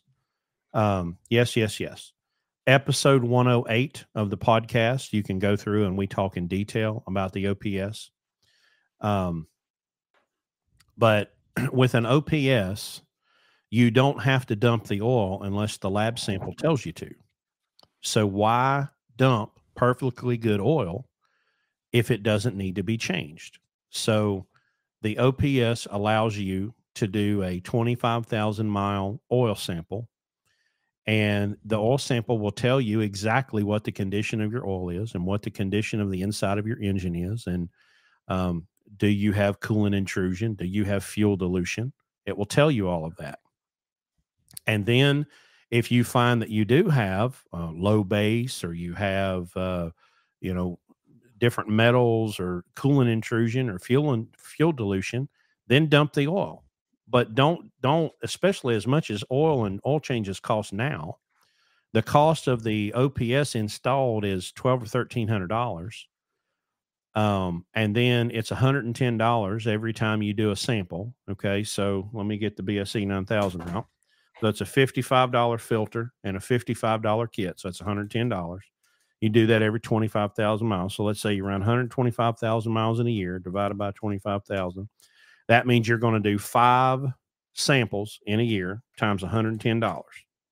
That's $550 to do your samples. You're only going to dump that oil, or in normal cases, you're only going to dump that oil every 50,000, especially with a DD15. Okay. And you're going to change your filters every 50,000 miles. All right. So now you're going into the TA saying, all right, I need you to change one filter every 25,000 and 2 filters every 50,000, and we do a chassis lube every 12,500. So that's $35. So one oil change now almost covers you for an entire year running an OPS, especially if you don't have to dump the oil. And we've seen trucks go to 250,000 miles in between oil changes. Larry's truck has 1.8 million, and it's only ever had 4 oil changes. And a couple of those were just because we were trying different kinds of oil. But it never had a sample ever that said to change the oil. We either changed it because like we had cracked heads, right? And they had to dump everything out because they had to take the engine apart. Well, we changed the oil, right? But never because the oil sample told us to. Richie's truck went 260,000, and it started, what was the iron was high or something? I can't remember. But we changed the oil, but 260,000 miles. And you can run higher quality oil since you're not going to be dumping it all the time. So, to me, it's a no-brainer. Do we run for Steve Vest? No, Steve was just a friend we made on YouTube or on TikTok. He mainly does a lot of box truck and Sprinter van kind of loads. I'm sure he does some truckload stuff as well. He's got a Landstar agent that he works with, and we would certainly pull Steve's freight if it was available. But I'm not sure that the kind of freight that he runs would be beneficial to us. But he is certainly someone I can tell is a real businessman. And if he had a load, I would certainly hire it. So yeah, somebody answered your question. Larry's the owner. I'm the fleet manager. Yeah. And the DD15s, and I'm sure the PACCARs and all those are that way now. They're already kind of doing extended drains, 50, 60,000 miles, depending on how you run it before you change oil. So, but the big thing, set that aside for a second. The big thing is these oil samples that you're getting every 25,000 miles. So every, 8 to 10 weeks, you're finding out exactly what is going on inside that engine. Now, if you're,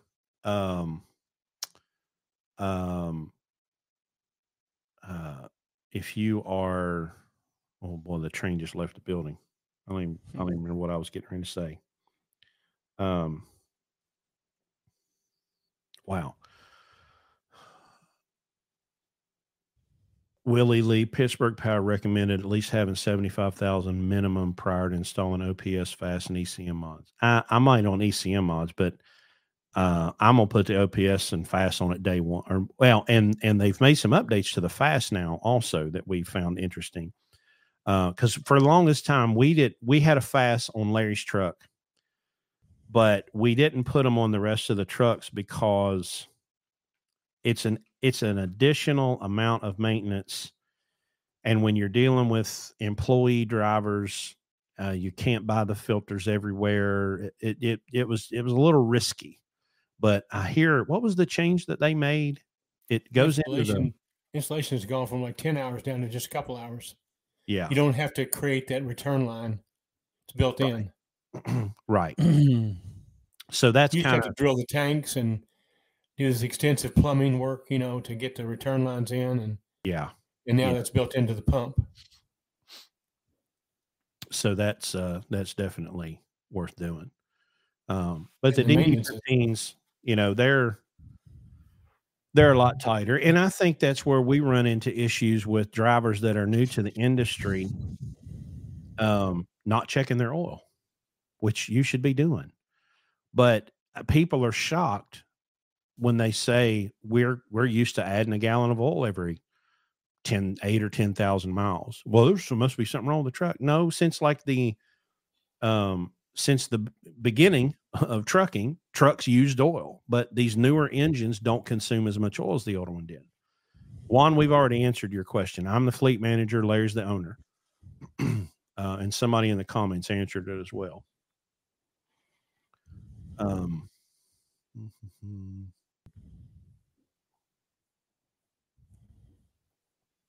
But the knowing what's happening inside that engine, how are you going to know if you've got fuel dilution? What if you got a leaky injector? How are you going to know if you've got coolant intrusion? Those are things that will destroy your engine from the inside, and you'll never know. So even if you chose not to do the extended drains, having that oil sample is a huge advantage to knowing what's going inside your engine. I know what I was trying to think of a minute ago.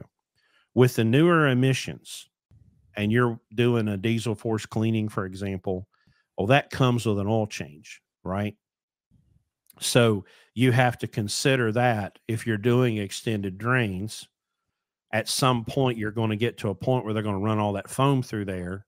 And nobody's ever said this, but I'm thinking, I don't know, should you disconnect that OPS while you're doing the diesel force cleaning? I don't know. Maybe we should ask Pittsburgh Power that. I guess the foam would just go through and help clean it out. But the big thing is, preventative maintenance on these emission systems. And we've learned a ton from Chase and the guys at DPF Alternatives. And they've helped a lot understanding these emission systems and how to keep them clean, and how to understand, what's going on with them and the structural issues, and I had no idea that just yanking the filters out of and clean them is not necessarily fixing your problem if you're not doing a structural inspection, making sure there's no cracks in the outside housing that need to be welded up that are letting other contaminants inside that box. And if the alleged certified professional that you're dealing with doesn't know how to look that thing over and make sure that there's not some other issue that you're doing. If you run max mileage, do you need to do a diesel force cleaning? So we're told that we use DPF Alternatives, we'll take filters out and send them down there and have them cleaned. And if you run the max mileage, you get a lifetime warranty. So if I'm going to bring a truck in that I'm unfamiliar with and I don't know how it's been cared for over 500,000 or 600,000 miles, I'm probably going to do a diesel force cleaning and then I'm going to run the catalyst. The recommendation is every 2 years, Chris. I'm sorry? Every 2 years. The recommendation is every 2 years, run the catalyst, getting the diesel force cleaning. Okay. So there is a recommendation to do both. Now, our friend Steve Wheeler, he won a truck from Landstar. So he got it brand new day one. He's run the catalyst from day one and he uses an APU so he doesn't idle the truck. And I think he said, and it's been a couple of years. Well, he won that in 2020, didn't he? Yeah. So that truck's 3 or 4 years old. It's never done a parked regen. As of the last time I talked to Steve a few months ago, running the catalyst and not idling, and that truck has never done a forced regen or never done a parked regen. So, I mean, that speaks for itself right there. And we run the catalyst on anything from 2004 up. So if it has EGR, if it has SCR, DPF, of course, we avoid 08 to 15. We don't run or own trucks in that. But we run the catalyst in everything that has any kind of emission system on it from EGR up. David, I guess you could turn off the supply valve, the valve on the supply line. But it's just, one of those questions that kind of made me think out loud. If you should somehow, cut the OPS off from the diesel force clean, but I don't guess it would hurt. You just change the filter. It's going to get it's going to get cleaned. Proper specs are vital for that. My 2017 Volvo has never done one in 750,000 miles. So Rod, are you running the catalyst in that?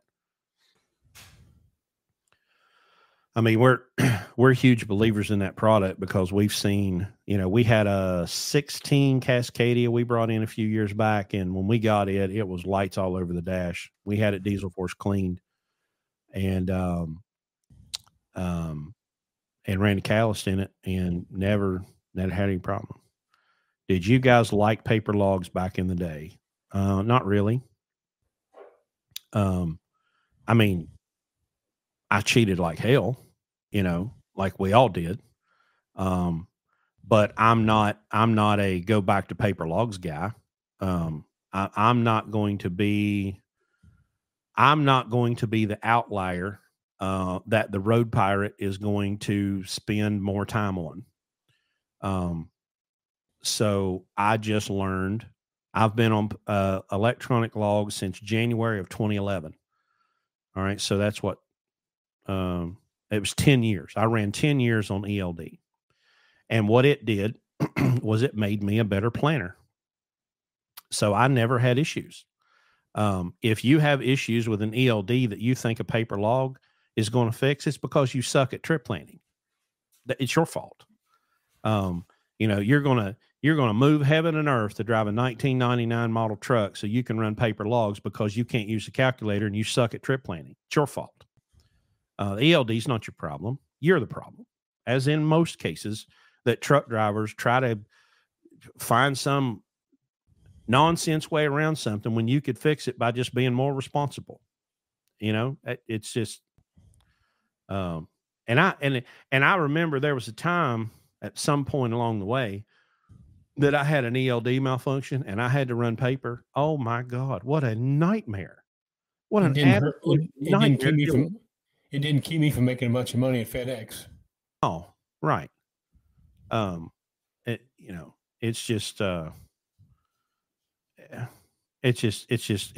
bullshit excuses from truck drivers, trying to find somebody or something to blame for their inadequacy. That's the problem with your hatred of paper logs and your hatred of brokers and everything else. And I'm going to say what Larry said that set the internet on fire about a year ago. The only reason y'all hate brokers is because they're better at their job than you are at yours. Period. And so these mouth breathing knuckle draggers that just keep spouting this bullshit, this absolutely verifiably untrue nonsense because it sounds good, because they believe everything they think and they don't have the common sense or intelligence to actually learn how the industry that they work in operates. I'm on a rant. I better stop.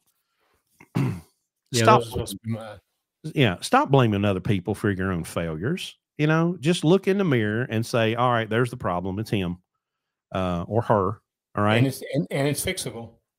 Yeah, 100% fixable. You get your head out of your ass. But most people don't want to do that. You know, like that baby sitting in a diaper full of poop. Well, I know it stinks, but it's warm and it's mine. And I like it. Good analogy. Rocky says they think they need to drive 200 hours a week to make $1. Listen, I did that cowboy shit back in the day, right? Running 90 mile an hour with my hair on fire.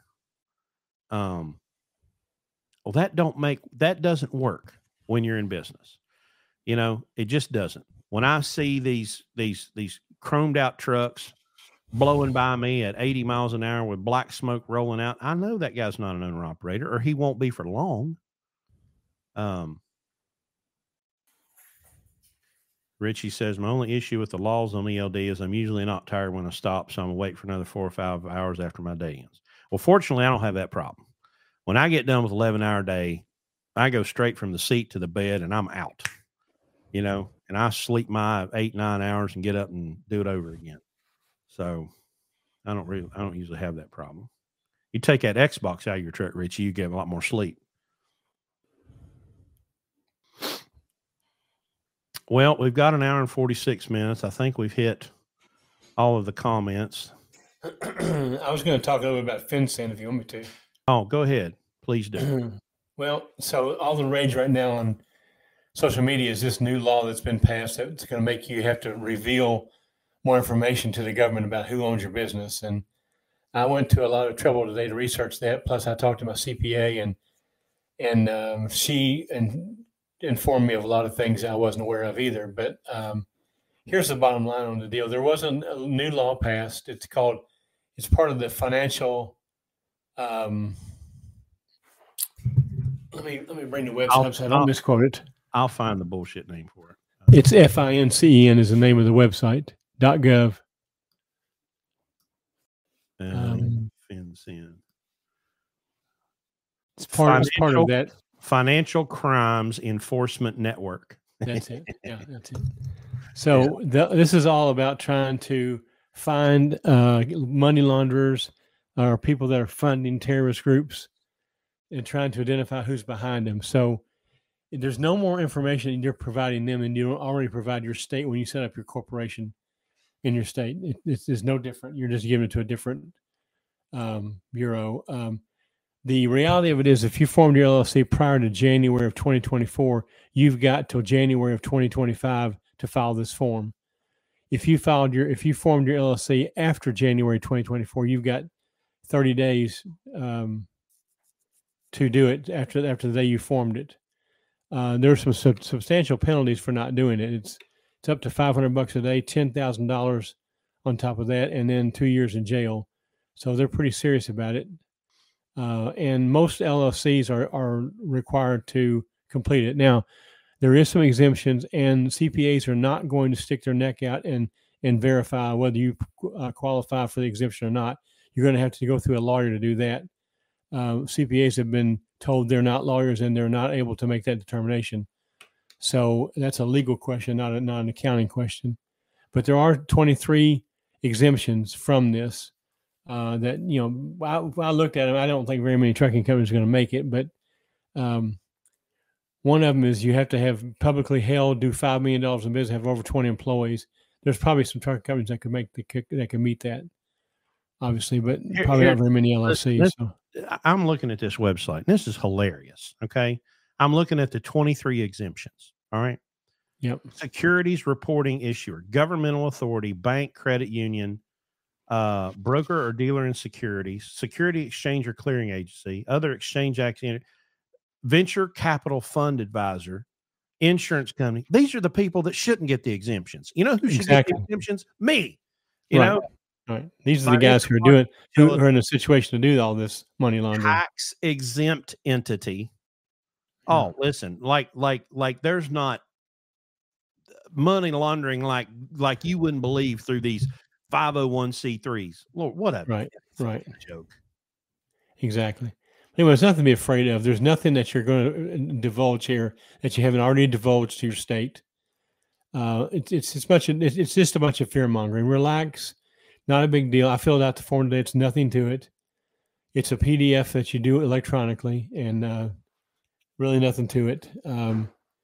If you're an LLC and your Secretary of State established you in your state, there you've already done everything that you're going to do here. You're just going to do it again, and and if you're not laundering money or funding terrorists, you got nothing to worry about anyway. So, and if you're doing that, then you're probably a regular taxpayer and paying the IRS. That's the most funding of terrorist group that I know of right there. So yeah, I'll let Chris elaborate on that, but taxation is theft. Yeah, it's just, I mean, it's hilarious that, I mean, the things that politicians and bureaucrats say out loud with no sense of irony whatsoever is just hilarious to me. Like, y'all are the ones that are going to talk about money laundering. Really? Right. Y'all are going to talk about money laundering? Have you heard of this country called Ukraine? Yeah. Y'all are going to talk to me about, right.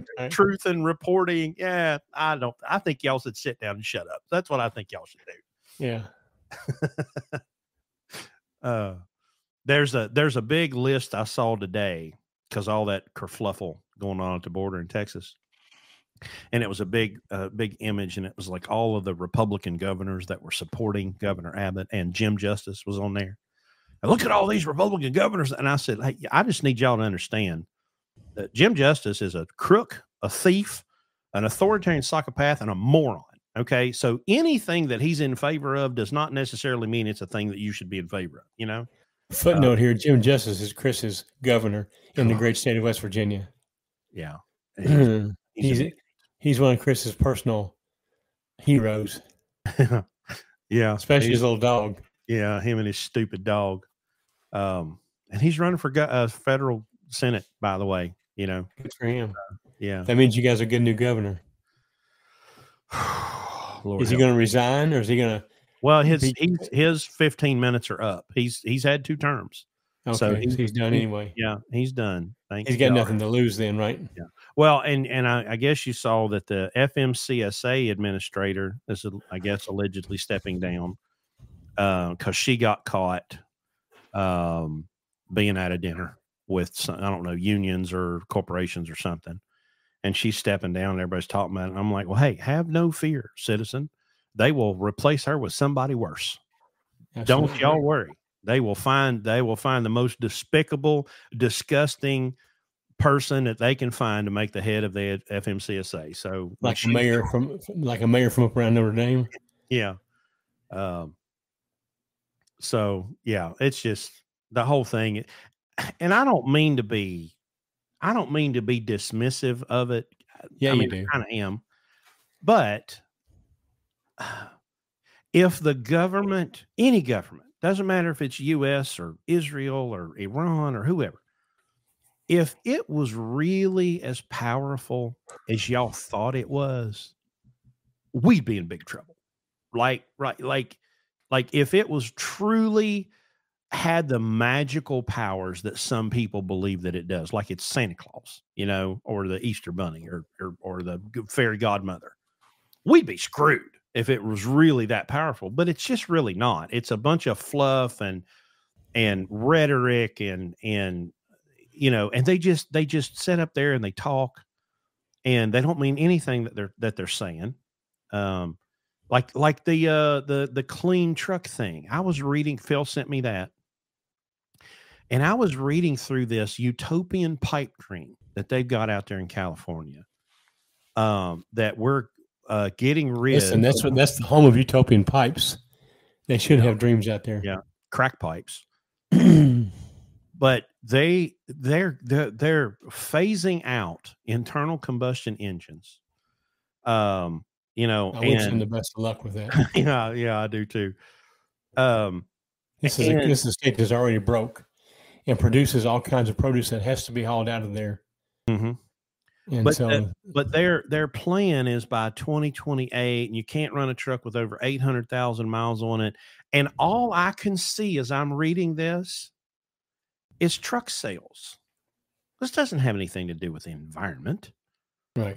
This is to sell trucks, right? We're not going to run trucks over 800,000 miles. That means one truck in our fleet, one can go to California. Yeah. Because we've got one truck under 800,000 miles. Hell, I think Richie's at 1.8, you know. But by the way, do y'all realize how easy it is to change the odometer in a big truck? Well, the Freightliner especially. You just take the cluster out and put a new cluster in, and it's back to zero. Like that. I mean, it's just such mind-numbing nonsense. The 9 scariest words in the English language. I'm from the government and I'm here to help.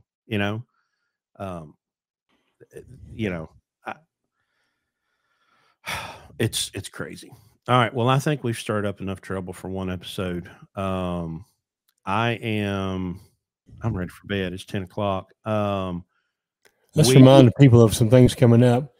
Yeah. The Louisville Truck Show is March 21 through 23. Yep. That's a Thursday through Saturday. We're going to be there. Friday, we're going to be at the Pittsburgh Power Booth, and they're surrounding it. That's where all of our vendors, manufacturers and vendors and suppliers that we use their products are going to be. And then on Saturday, we're going to be at the Landstar booth to talk to potential program participants. And then if you want to come have just a little meet and greet, we're going to be at the casino in Southern Indiana called Caesars over in Elizabeth, Indiana. That's where we're staying, by the way. But we're going to be in the casino. We're going to have a little just informal get together at the bar down there in the casino. If y'all the podcast just want to get together, meet each other, put a name to a face, and put comments to a face, and y'all have a knockdown drag out right there. We'll have plenty of drinks and watch you. So, but that's what we got coming up. So we hope everybody can come. If you haven't been to the truck show, it's really something for you to see, because if you're in this industry, you'll learn a lot there, meet a lot of people, see a lot of things. And then if you want to, socialize with podcast people, we'll do that on Thursday night.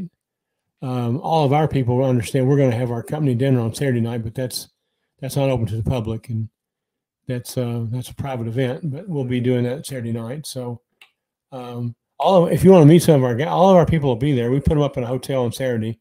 They'll all be there Saturday. So if you want to meet some of these people and talk to like Richie or Phil or Barb or some of the people that we talk about all the time, they'll be there, and you can find them at the truck show and talk with them. That's what we got going on in the month of March. So it's coming up before we know it. So we hope to see some of you guys there. Okay. And if you come to the truck stop and plan on causing any trouble, just understand Richie's in charge of security, right? So you can be well armed. Right. He's usually well well armed. Yeah, well equipped. All right, y'all. Well, we will be back with you next Friday, February 2nd. Hard to believe January's gone. I mean, just gone. Yeah. And just on a personal note, I'm doing fine. My voice is a little weak, but physically all the doctors are in amazement. I don't have any deficiencies, paralysis, anything like that. I do have a kind of a continuing, a little bit of a disorientation, a little bit of a brain fog, but I've always got Chris to help me through that. So he's always done. He did it before I had a medical reason. Yeah, you don't have any new deficiencies, No, exactly. All the same ones are there, Same thing. But anyway, appreciate all the well wishes and everything. But I'm fine, and just getting stronger every day, and just trying to get my eggs unscrambled. And that's it sounds funny, but it's kind of difficult to do what I do, because I manage a lot of numbers, and my executive function is certainly diminished. But it's getting better. We've had some good conversations this week. We've had a couple of conversations with some of our truck owners, and working on a couple of new projects that we'll probably be announcing around the truck show. And this shop and the prospect of having some of these service providers represented in our shop is kind of exciting, but it's also contributing to my anxiety a little bit. But we'll have a lot of new announcements about that, and we'll be making a lot of those connections at the truck show. So hopefully we'll have some announcements right after the truck show about some things there. But in case you didn't know, we're in a partnership with CAMS Truck and Trailer over in Dunbar, West Virginia. Charleston, West Virginia. That's Chris Dolan, who we talk about all the time. He's a great guy, and they're a really, really good shop, and they're really, really honest people. And Chris Polk is there all the time, so he's our representative there. But if you need some work done, stop in and see the guys over there at CAMS, and obviously let them know where you came from. We're going to hit them up for some sponsorship money too. So let them know why you're there and how you got there. Obviously, same thing as Pittsburgh Power. We're getting ready to see them all again at the truck show and renew our sponsorship for next year. So if you like the podcast and you want to see it keep going, let Pittsburgh Power know how much you appreciate that, and go over to their booth and buy some stuff. And we'll be there. You talk with us, and we'll introduce you to Bruce and some of the guys over there, and y'all can talk trucks and whatever you want to talk about. But support our sponsors. That's how we do this, and it's what pays the bills. So we appreciate them. We appreciate you, supporting them. So anyway, you guys have a safe week, and don't nobody go out here and have any strokes. Okay? Yeah, I'll take it for the team here. I took one for the team. So all right, we'll see y'all next Friday. Take care.